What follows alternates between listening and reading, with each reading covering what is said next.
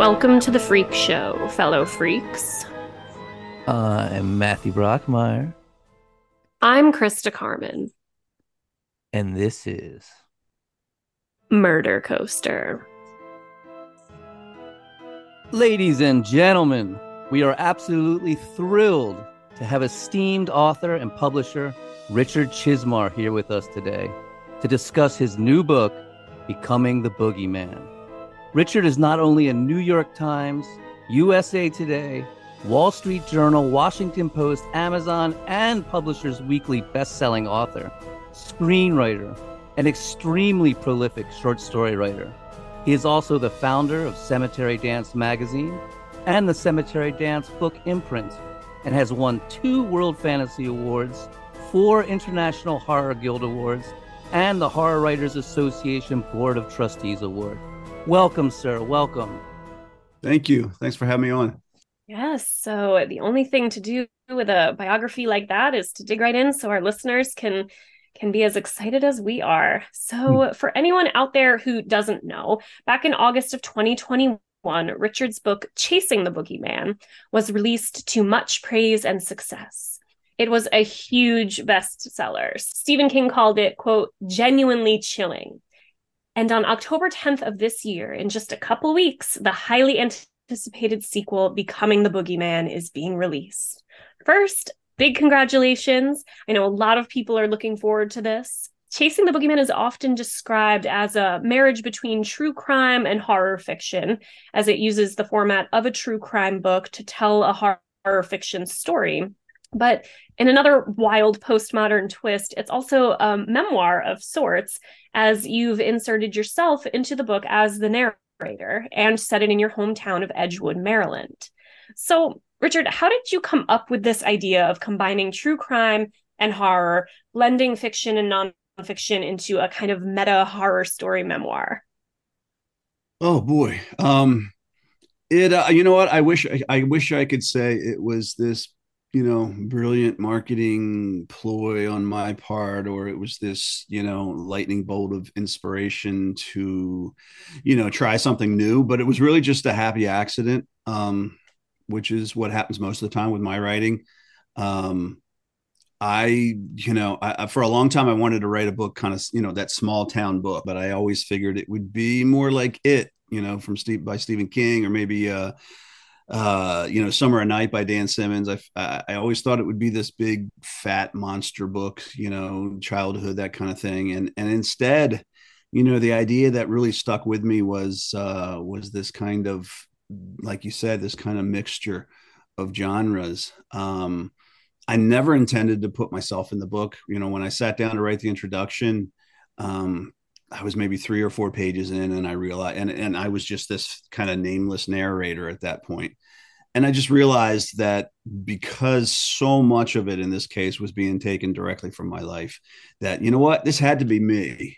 And so the next natural jump was true crime. I'm a big fan of the genre. I think when it's done well, it's just extremely powerful, knowing that this is not fiction and that this really happened to someone and their family and their, all the survivors that were left behind, and even the story of the bad guy or bad guys, who committed this crime. It's just a completely different animal for me when I'm reading it, and I'm fascinated looking at the pictures and the photos. So yeah, it's a long-winded answer, but I just immediately, once I knew that it was truly my story, the book became incredibly easy to write, and which is unusual, and also a lot of fun, which is unusual. I mean, I always have fun, but I'm writing about murders. But yeah, it just became a completely different thing. And like I said, I love true crime, so the idea was right there to kind of meld them and go from that viewpoint. I want to commend you because I almost feel like I don't want to say a lesser author, but maybe an author that didn't know themselves and the work that they were getting into might have even like pushed back against that. Like you said, you started to feel like, oh, this had to be me. Somebody else might have just said, well, of course it can't be me, and like been imprisoned by like the rules that you have to abide by in order to write a book, and you can't mix up all these genres. But just, well done for like having that intuition and going with it. It created a really a Frankenstein in the like best sense of the word. Well, what was interesting is it happened because it happened so organically and it happened so quickly, literally in that day. Like I said, that I wrote the introduction, there was really no time for self-doubt or second guessing for me. That came later when I realized what I'd done, and I sent it off to my agent. This was not the book that she and I had discussed that I would write next, but it consumed me. So when I sent it to her, I was really weary. And then when I told her that I was the character in the book, she was like, okay. And then thank God, a couple of weeks later when she read it, she's like, all right, you won me over. And it was very unusual for her. I know because, and she told me this, I'm a very behind the scenes person. I don't really prefer to go to, book shows and conventions and all that. If I can help it, I like to stay home. So it was interesting for her, in a way I could tell she was like, you did what? But yeah, so those doubts didn't come until much later. I just, like I said, I had so much fun. My parents have been gone for a number of years, but while I was writing the book, they were alive and well. And I was living in my old bedroom and eating dinner with them and seeing my friends and running around the old neighborhood, as a recent college graduate. So it was that kind of dynamic is what really appealed to me about the story, is kind of being, right there, an adult, and really being on the threshold of adulthood as far as marriage and a job and all that stuff. But, for those 9 months before I was getting married, I moved home, save money, and I'm in my old bedroom kind of staring out the window, the ghosts of my childhood, as I write about in the book. So that was an interesting dynamic that I wanted to explore. While it Thank was you. a happy coincidence, this has been described as metafiction. So that's a Mm-hmm. pretty broad term. What does metafiction mean to you? You know what? Before this, I had, Brian Keene. We published a book from him called "The Girl on the Glider," which was metafiction, which was, really interesting. And put a lot of his own life in there. Again, I mean, so what do I think of it? Is yeah, it's interesting. I think if it's done well, I think there's a lot more metafiction out there than people give credit to. I know a lot of writers who constantly put themselves in those stories, and then even later sometimes they'll deny it. But in this case, I just embraced it. Right. My intention with this, and you may have heard this before, but I wanted to Blair Witch the audience. I never wanted to be completely honest and say this is, a novel. That was my publisher. And bless them, they're smarter than I am. So they were probably They're absolutely. lawyers. Yeah, well, yeah, I had several long conversations with Simon Schuster's legal department very early on, where they squashed that idea because I was very excited. I was like, I want to Blair Witch them. I want everyone to think this is real. I said, I've got plans. I've got fake newspaper articles I want to plant online. My oldest son is a filmmaker, and I talked to him about the idea of doing a documentary about the murders, which, playing it completely straight and putting that online. And so when people went to Google, they would find things to reinforce that. And the photographs, I thought that'll reinforce that this is the real deal. But I'm the only one who thought that was a great idea, from the publishing side of things. So that got squashed. And it says a novel right on the front cover. And there's a disclaimer in the beginning that says, hey, while some of this may be true, the murders are not, and the rest of it's just a figment of the author's imagination. And I was so steadfast that I refused to write that. I had my editor wrote it and put it in Oh there wow. with my support, of course. But I was just like, Mm. no, that'll break my heart to do that. So you have to do that. Yeah, like a cannibal holocaust. Yeah, They ended up in court. yeah. Well, that's the thing. They're protecting me, and they probably saved a lot of me from getting a lot of pissed off mail. I already got some. They're like, I can't believe you pulled the wool over my eyes, and I'm like, that's what you spent $25 for, right? Is to kind of go away to another place and enjoy this story, or to endure this story if you have to. But yeah, and the great thing is people still Googled away. People still insisted that it was true. There's locals who still insist that it happened. And even though I've owned up to it, and I love that part, that side of it.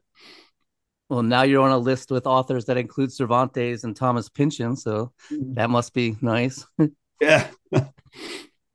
Yeah, and I just in terms of the metafiction piece, I was just going to add to it in the Boogeyman book. It's almost like the fourth wall isn't being broken, but more so being pointed out, laughed at, mocked. So I think that I mean, becoming the Boogeyman, I thought was even better than the first. I again hesitate to say that because the first one was amazing, but I think readers are going to be thrilled with this new book.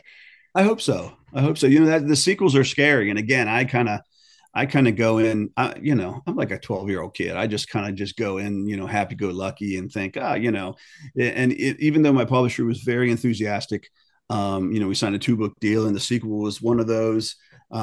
Two, at the same time, they're smart enough to be wary, sequels not living up to the original sales wise and also content wise and all that. So I really did this time have to block that out of my head and just said, I'm just going to pick up where the first one left off and I'm going to write the best story I can. I'm going to play it straight again. I'm going to have photos, I'm going to have fun with it. I'm going to try to make sense out of some of the darkness in it and tell my story. And so that's what I did. And I'm just, yeah. So just like the first one, those kind of thoughts for me don't come in until we're almost to publication, which we are now. So of course now I'm thinking about it and I'm like, I hope people like it, but It looks like they are. You're getting some amazing reviews. yeah, thank you. So far so good. It's much more action packed.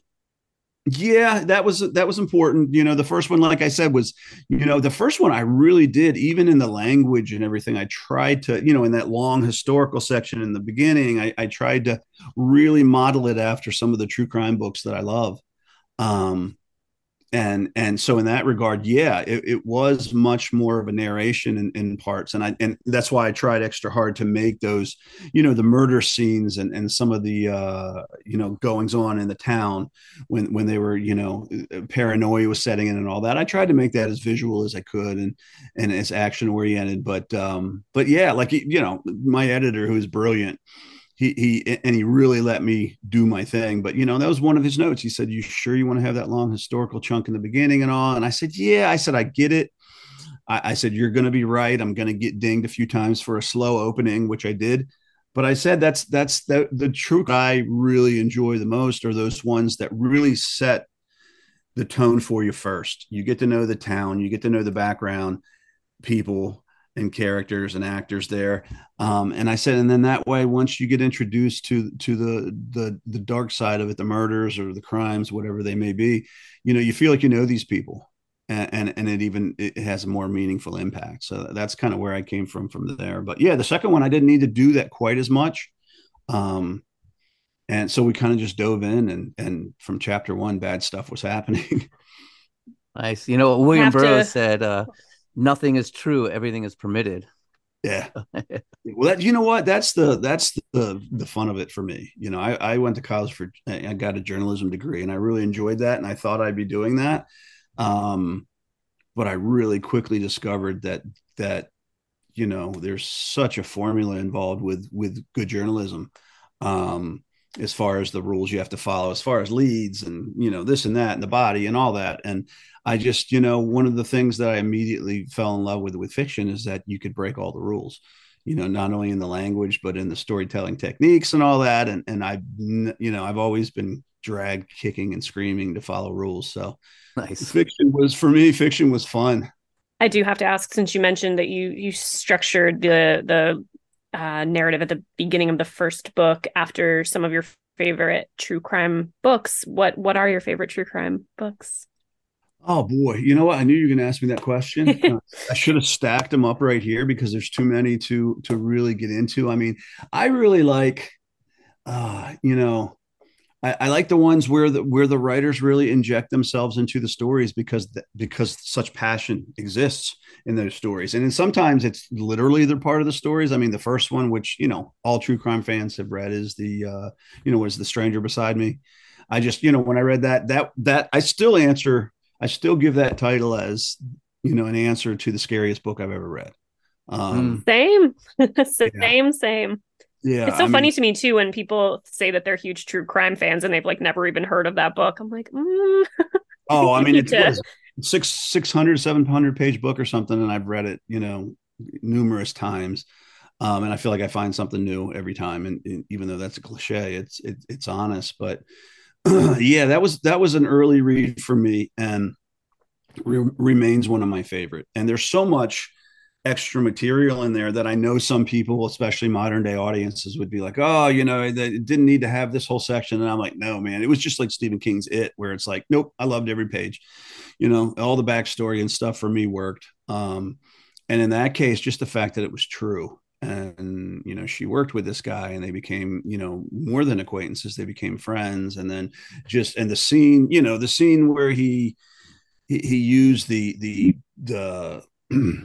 tossed off pieces of firewood to bash the sorority girls. I had nightmares about that, and I couldn't get that out of my head for weeks. But yeah, that was one of those books that is one of my favorites. And James Renner wrote the introduction to Chasing the Boogeyman, and several of his books I put in the same category, where he just became so passionately involved, and he was honest about it. And I respect that. I appreciate that. I was Because going to and that mention that. That's wild that you have him introduce the book as it is a true crime book. He doesn't right. say, that was really cool. That was one of those where I emailed him and I said, and I knew him just a little bit. Had never met, had never spoken on the phone, but I actually emailed him and I said, I have an idea that maybe we're really dumb. I know it's crazy. And I said, you have a couple minutes to get on the phone. And he did. And when I told him, he's like, oh, I love that idea. And at that time I was still hoping to, Blair Witch or War of the Worlds, the audience, and Uh-huh. make him believe it. So I just thought he did a wonderful job. And the reason I picked him is because, again, I was kind of stepping into his shoes as someone who was obsessed with this story. And what I loved about James and I'm trying to think of the title of the specific book about the young girl who was murdered, that he became so obsessed with. But uh, he didn't always shine a favorable spotlight on himself. He was really honest, and I tried to do that. And people say, well, how much of it was true? And I said, well, all the background stuff in Chasing the Boogeyman and Becoming the Boogeyman are true. All those stories, even the gross ones, my friends and I, we did that when we were kids. um the stuff with my family is as true as it can be, through recollection and how we are and how we were together. And then I said, you get to the murders, they didn't happen, fortunately, but hopefully I, pulled it off that they were realistic. And then as far as my reaction to the murders, as far as my own behavior, I tried to be as honest as I could as to how I thought I would have acted. And even though it wasn't always necessarily favorable, because there I am, there's people being killed in my hometown, and I'm certainly not happy about that. But I can't deny the fact that there's an excitement to it, and I compared myself to one of those Weather Channel newscasters when there's a hurricane rolling in, Mm-hmm. and people are going to lose their homes, and there it will inevitably be loss of life. But you can tell those reporters are doing their best to squeeze back the smiles on their faces, because they're so excited, they're so juiced up with what's happening. Uh-huh. And I tried to be as honest as I could, and then to the point where I kind of learned my lesson. And that's where Carly kind of comes in. She's kind of my conscience in Chasing the Boogeyman and also Becoming the Boogeyman. She's the one who along with my wife is a lot smarter than I am, and teaches me some lessons. So is the Myers house a real place? Is Myers that how house is real. okay, well, that's Myers house is interesting. still there. It's because you mentioned the film Halloween several times and Michael Mm-hmm. Myers, and your killer is a little bit reminiscent of Michael Myers with Oh yeah. the blank mask and how he tilts his head back and forth. That's a wild coincidence that you actually have a Myers house, just like Yep. Halloween. Yeah, I mean, all the way I describe that, the long gravel driveway that is a shortcut from the little shopping center that we used to walk to all the time to get baseball cards and gum, and there's a pizza shop there and a pool hall, the whole thing. I mean, you talk about a great place to grow up. You got the haunted house right there next to everything, and the back end of it abutted right with a street up the road from my house. It was a genuine shortcut. And I used to, at night, I used to tell my friends scary stories walking up there, and I'd look over my shoulder and scream all of a sudden and take off running, and they'd scream and chase me and the whole thing. But yeah, Myers house is still there. It's obscured from the road by a bunch of trees, which makes me sad. Um, but it's still there, still scary looking. Um, And the yeah, Yeah. Phantom Fondler is real as well. Phantom Fondler was real. That's kind of where the story came from. That really was happening, as far as this guy was breaking in and touching, women as they slept, and then they would wake up and he would take off, and he was never caught until years later for a different offense, and they matched up the fingerprints, and they're like, this was the guy who did it. And That is I just terrifying. remember that time. It really was, like I talk about in the book, it was the town really did kind of feel held hostage by someone, because Mm-hmm. this was happening and over again. And I was astonished later, when I did the research, to go back and find out how many times it did happen. Because in my brain, if someone had asked me, I would have said probably 8 or 10 times, but it was over like 3 dozen times. Um, Wow. Wow. and it was a different time. People didn't lock their doors and windows, even sometimes at night. But eventually they started to, and he was still getting in. And it was just very. When I read "I'll Be Gone in the Dark," I think Mm-hmm. that's the title of it, Yes. the Michelle McNamara book. A lot of what this guy did reminded me of what they describe that killer doing. But our guy wasn't killing people, fortunately. But I was I about to ask you about D'Angelo, because you reminded me of that story in that he was active in the 80s and he didn't get caught until the late 2010s through DNA. So it reminded me a lot of that. And also running through storm ditches. oh yeah, It's like that. yeah, yeah. It's like, yeah. I mean, and those suburban neighborhoods. That's the thing. And I had this reinforced for me after the book came out, because I heard from so many readers, that they grew up in a small town just like mine, in completely the other side of the country, or I grew up in the suburbs, and the same thing. We had a haunted house, we had this, we had our shortcuts.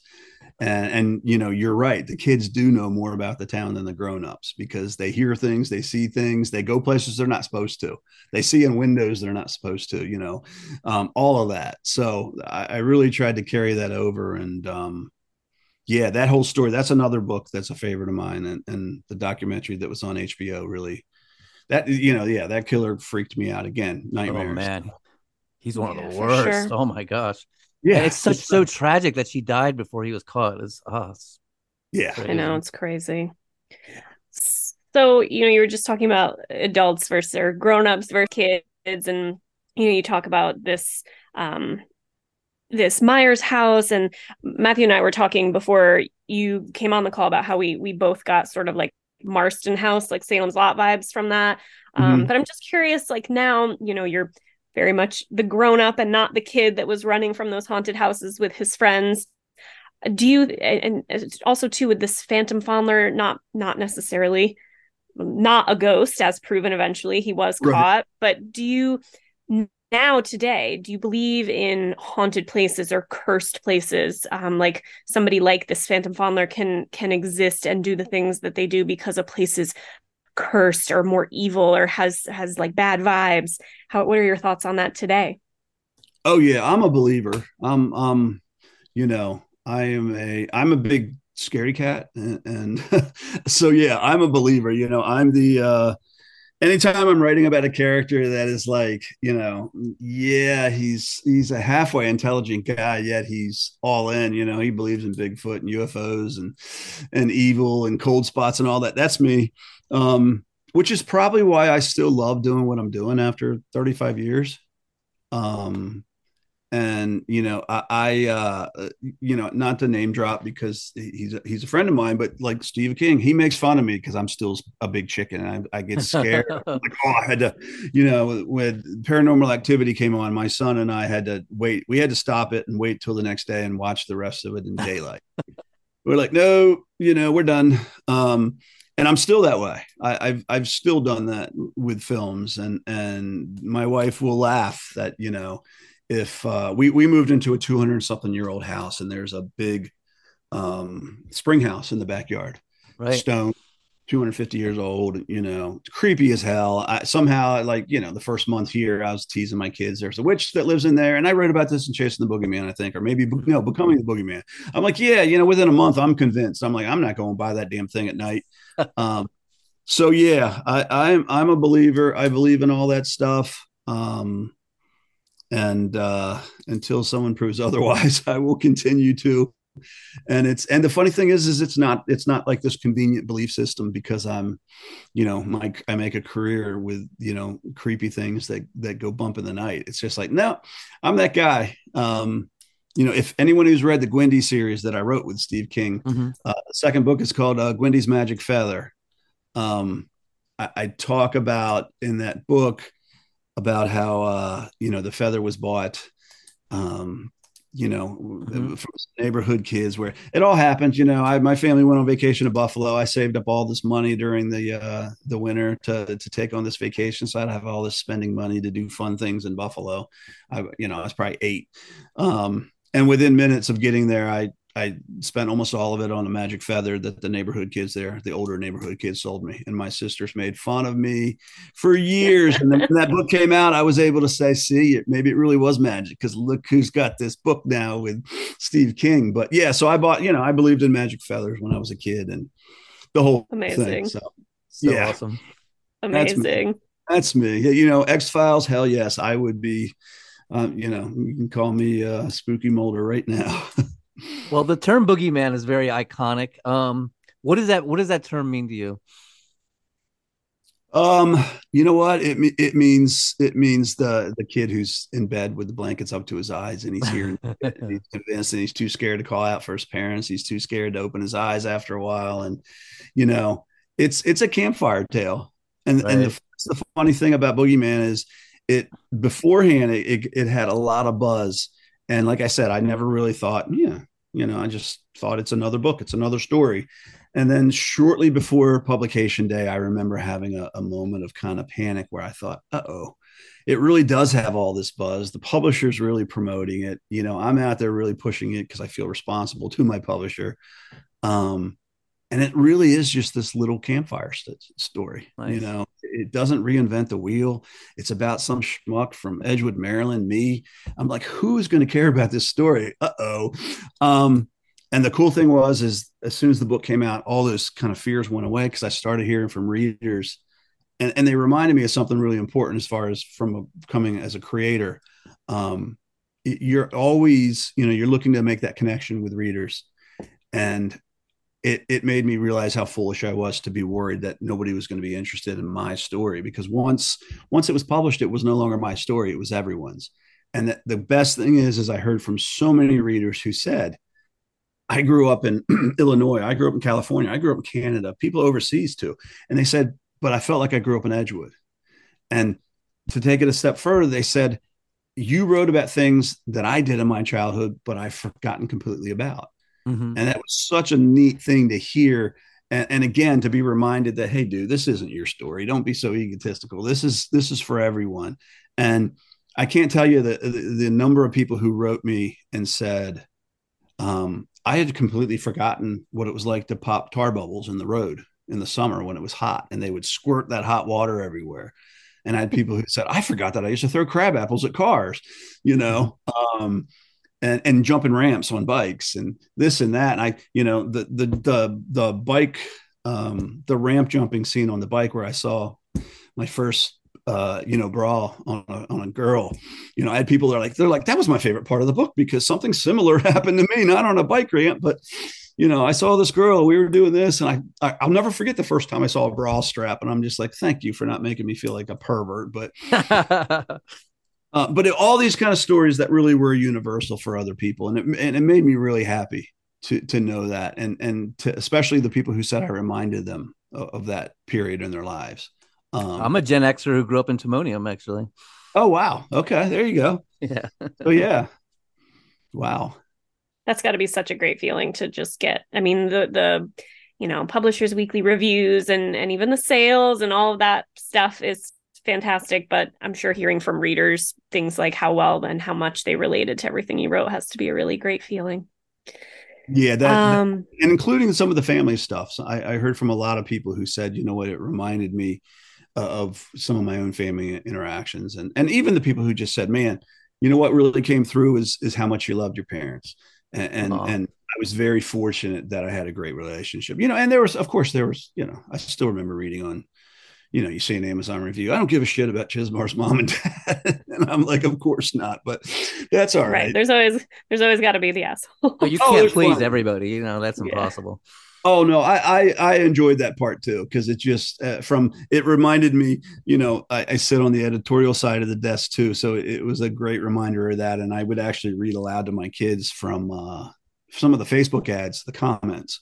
Best book I've read all year. This is my favorite book I've read, over the last 5 years. It was so nostalgic and it had so much heart. And then there's the two down, this is the worst book. I couldn't even finish it. It was so boring because it was so much about nostalgia. And I'm just like, it's a great reminder that everyone has, different tastes for different people and it's all okay. Yeah, yeah. I did want to kind of circle back just a teeny bit when we were talking about boogeyman and creepy figures that hold so much weight over I don't know, readers and people in general. You mentioned Silence of the Lambs several times and becoming the boogeyman, and Right. obviously, we get one of our greatest boogeymen in, I guess, in both Hannibal and Buffalo Bill, Buffalo but Bill. yeah, so there's kind of get two great figures out of that book, but you are a big Thomas Harris fan, I Mhm. imagine, and was his work an influence directly on the Boogeyman books, and how so? Um, yeah, I mean, it'd probably be impossible for them not to be, and before you guys mentioned Michael Myers, obviously, The Mask, and I wrote that little section about how, Romero with, I mean, not Romero, Carpenter with, he just called it, what did I The say? Shape. The Shape, which I love. I mean, Mhm. to me, that's the boogeyman. He is the Shape. Um, and I remember being a little gleeful writing that section, because it was kind of fun to kind of put it in that perspective. But yeah, Thomas Harris, I really try to make fun of myself a little bit with that. And again, I use Carly as the vehicle to do that, where she's just like, that's the thing, Rich. You get off on this and you're still thinking, you're thinking that every killer out there is this brilliant Hannibal Lecter, and they're not. In that case they were, and in some cases they are, but in a lot of cases they're just some slob who's going to school every Sunday, and but Yeah, I'm he, researching Albert Fish right now, who was the oh, original boogeyman. And they mm-hmm, called him like one of the kids who had seen him abduct another child. They're like, "Who did it?" And he's like, "The boogeyman did it." right. So he was called the boogeyman forever. And they also called him the gray man, which Oh, also reminds me of the Shape. You know what I mean? yes, Because he's just like this yeah. gray figure who would appear and suddenly children would go missing.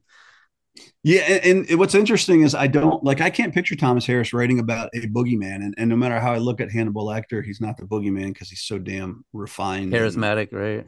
yeah, and just evil in a different way. Mm-hmm.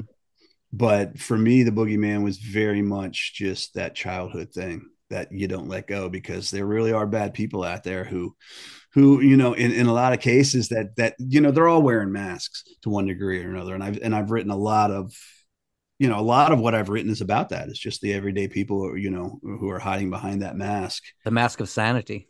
Yeah, well, yeah, and that's another thing about kids. I think I talk about that in these books or other books where it's just like, they tend to be able to see through them a little easier, than the grown-ups.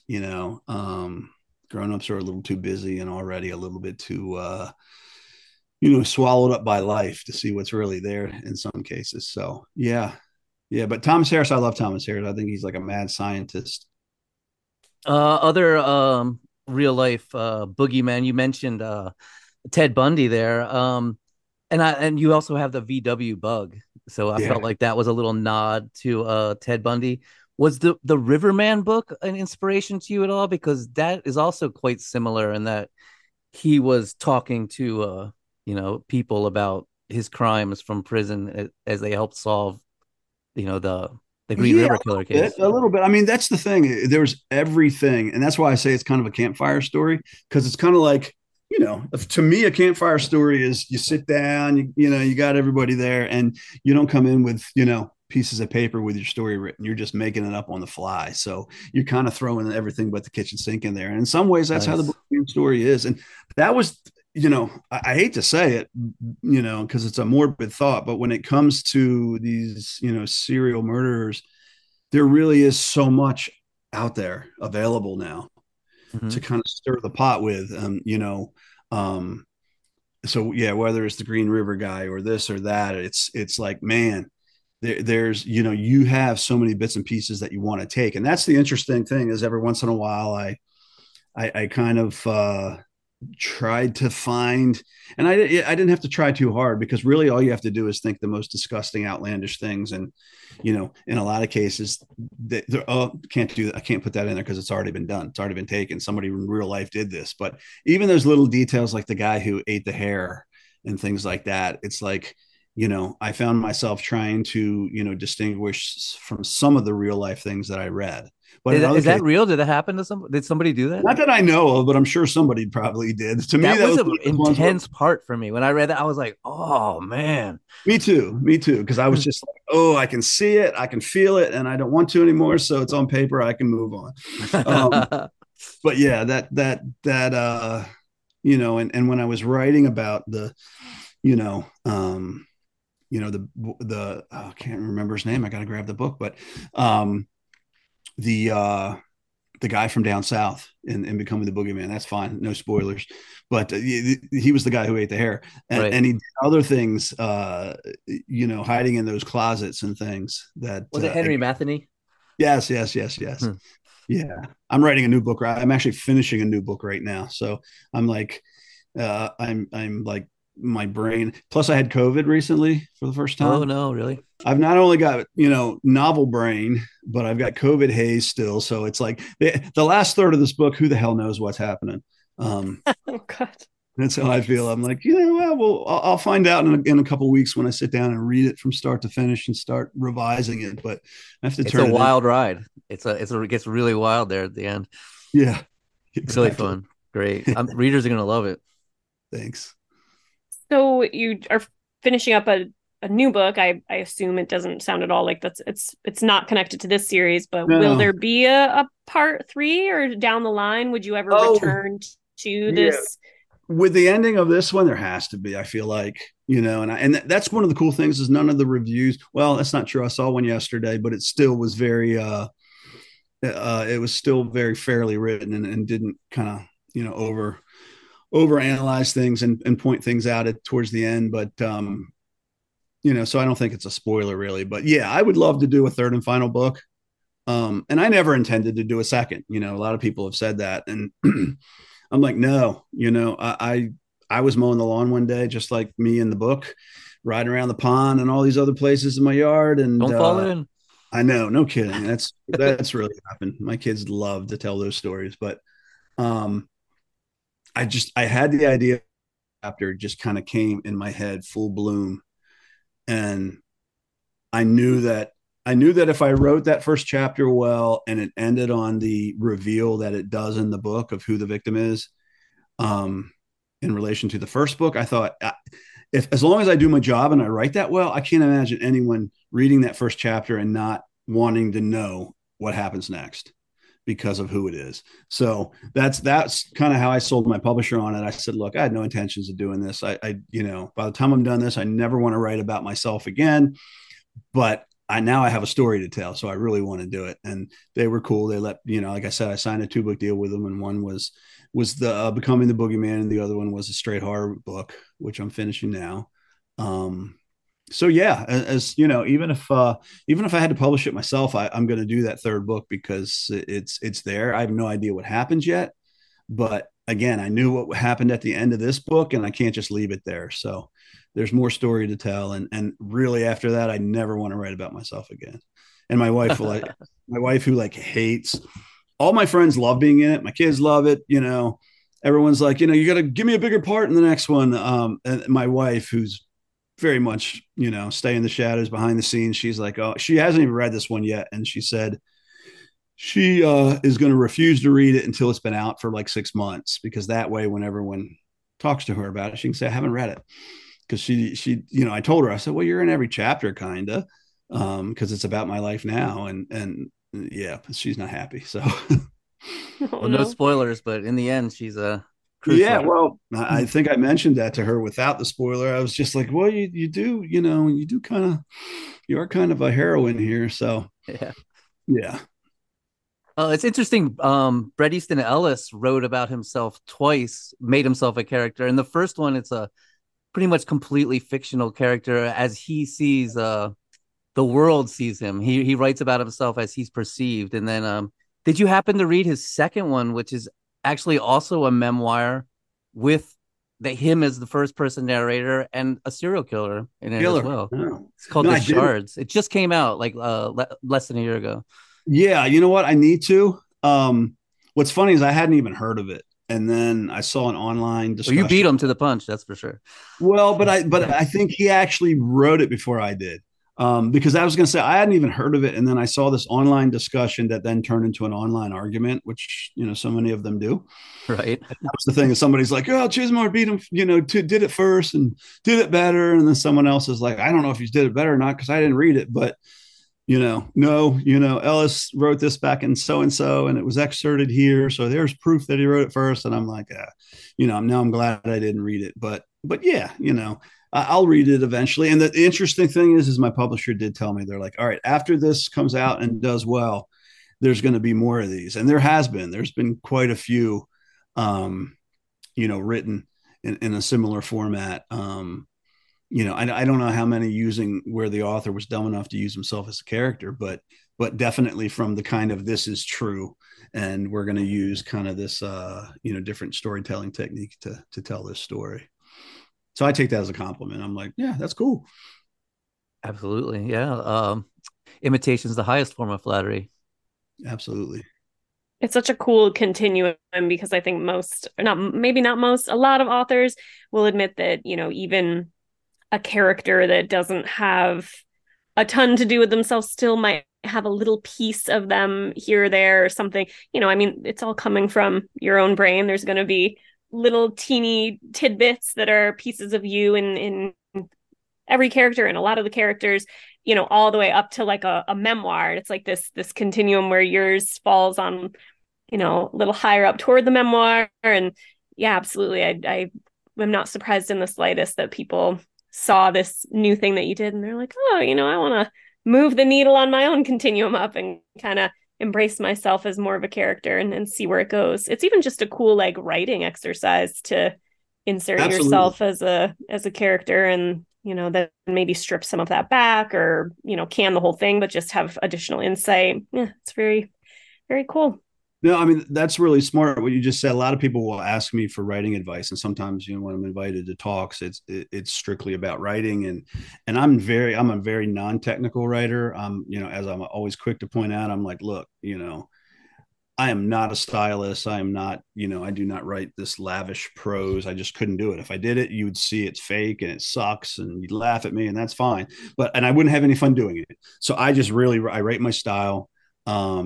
Try to be as honest as I can. But whenever I'm doing these talks and I get asked about like writer's block, or people say, well, I've always wanted to write, and I take notes and little, tidbits of observations and things, but I just really don't know how to write a story. Um, I always tell those people, but both the ones who are blocked and also the ones who are looking kind of for a starting point, I always say, you know what? I think what's invaluable, and I didn't do this, but I believe this with all of my heart, is start by writing a journal. Write about yourself. Write about whether it's something exciting happened this day or whether it's just pretty mundane, but you had this weird observation. You drove by and you saw this person on the side of the road and you had these thoughts. Write them down. Write down what you felt, in this class when you got this test back, or when you overheard this conversation, or, about the clothes you just bought, or whatever it is. Write it down. And I said, what you'll start to see a pattern happening is, that you'll start seeing that you're writing about things that are important to you. Whether it's a moment in time or whether it's a place or a person. And I said, and to me, that's what my short stories in particular are about. I just, that's why not all of them are really plot heavy at all. They're just about a moment in time or something, or something I'm trying to make sense of. And I just said, I think if you do that, if you journal and you do that, I said, I think you're going to find that a lot of times you can pull out some of those sections and they can serve as the starting point for a story, the conclusion of a story. And then really you just have to fill in the blanks. And I said, and if if it works right, you'll find that you're even enjoying it more because you're making it up, you're putting yourself in that character's shoes and kind of making up what you think would have happened, or you're just going completely off in left field and just BSing and having a good time. But yeah, I've had people come back and say it worked. So, like I said, I can't really help you with the beyond the, hey, cut a lot of your adverbs and work on your, your the propulsion of your story, your narrative drive, making sure the reader's turning pages. But beyond that, this is, that's my best advice. It's great. It's great advice. And I know you said that you're just finishing up a novel, but can you say any more about that? Or maybe if not that, or is there something new once you finish this that you're going to be working on? Yeah, the one I'm writing now is called Memorials, and it's an idea I've had forever. The roadside memorials that you see pop up, the spontaneous on the side of the road when someone dies, and they come in all shapes and sizes. Some of them are just a cross and some flowers. Some of them are like elaborate. Sometimes there's photos and they're like, what is it? Not shrink wrapped, but they're laminated so the rain and weather doesn't get to them. And there's posters and, religious and the whole thing. I've always thought, what if, you know what? Here's the plot. It's 3 college students back in the 80s. I'm back in the 80s again. But I had to take away a lot of technology to kind of make this work. And I didn't want them to just jump on Google and find answers. But essentially it's 3 college students who are on this road trip and they're doing this school project. They're doing a documentary on these roadside memorials. And they start to notice something, and it's a little bit of a tie into Boogeyman, where they start to notice something that repeats at some of these memorials, and there's a very dark story behind them. So they find themselves in the middle of something that they shouldn't, and so I'm having a blast with it. It's a little bit race with the devil, and that kind of thing. So yeah, Sounds fascinating. It's fun, and I think not that I care if they do or not, but it's like, it's a movie I'd want to see, which, right. I don't always think, but this is one of those ones where I'm like, yeah, I'd like to see this. So who knows, but yeah, I'm having a lot of fun and I'm going to finish that. And then my son and I just signed a deal with Simon & Schuster to write. We had written a novella called Widow's Point, right. About a haunted lighthouse. And that little story is, it's like the little engine that could, it blasted out, over 5,000 copies in hardcover, and they're out of print, and the ebook has sold over 10,000 copies, and it's just done really well. And we've always wanted to write a continuation of the story. So yeah, Simon & Schuster was cool, and we put together a proposal to kind of use that as the first quarter or first third of a full length story.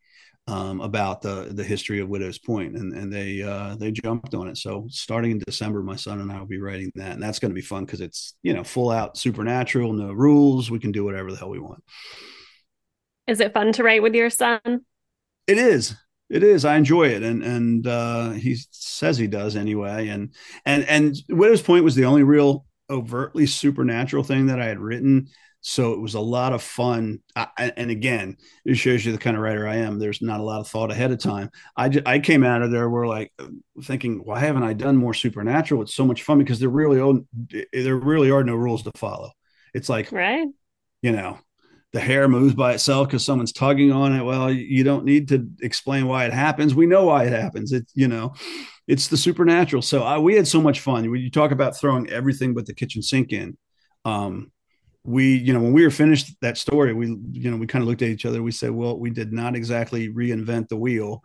There's nothing overly original, but it was so much fun. And the response to it was great. I mean, we hear all the time people say, that's the scariest short story or novella I've ever read. And so that was one of the things that we showed Simon & Schuster, is a lot of the reader feedback. And amazing. They were excited. So yeah, we've got a big haunted lighthouse story to write. So exciting. Congrats. It's Thank amazing. You. Yeah, we're excited. This was absolutely wonderful. You filled our heads with more info and tidbits and knowledge and backstory than we could have asked for. Oh, that was fun. Thank you. Ladies and gentlemen, the iconic and legendary Richard Chizmar. It was such an honor to have you on our show. Thank you. Thank you Thank guys. you. Come back anytime. Thanks.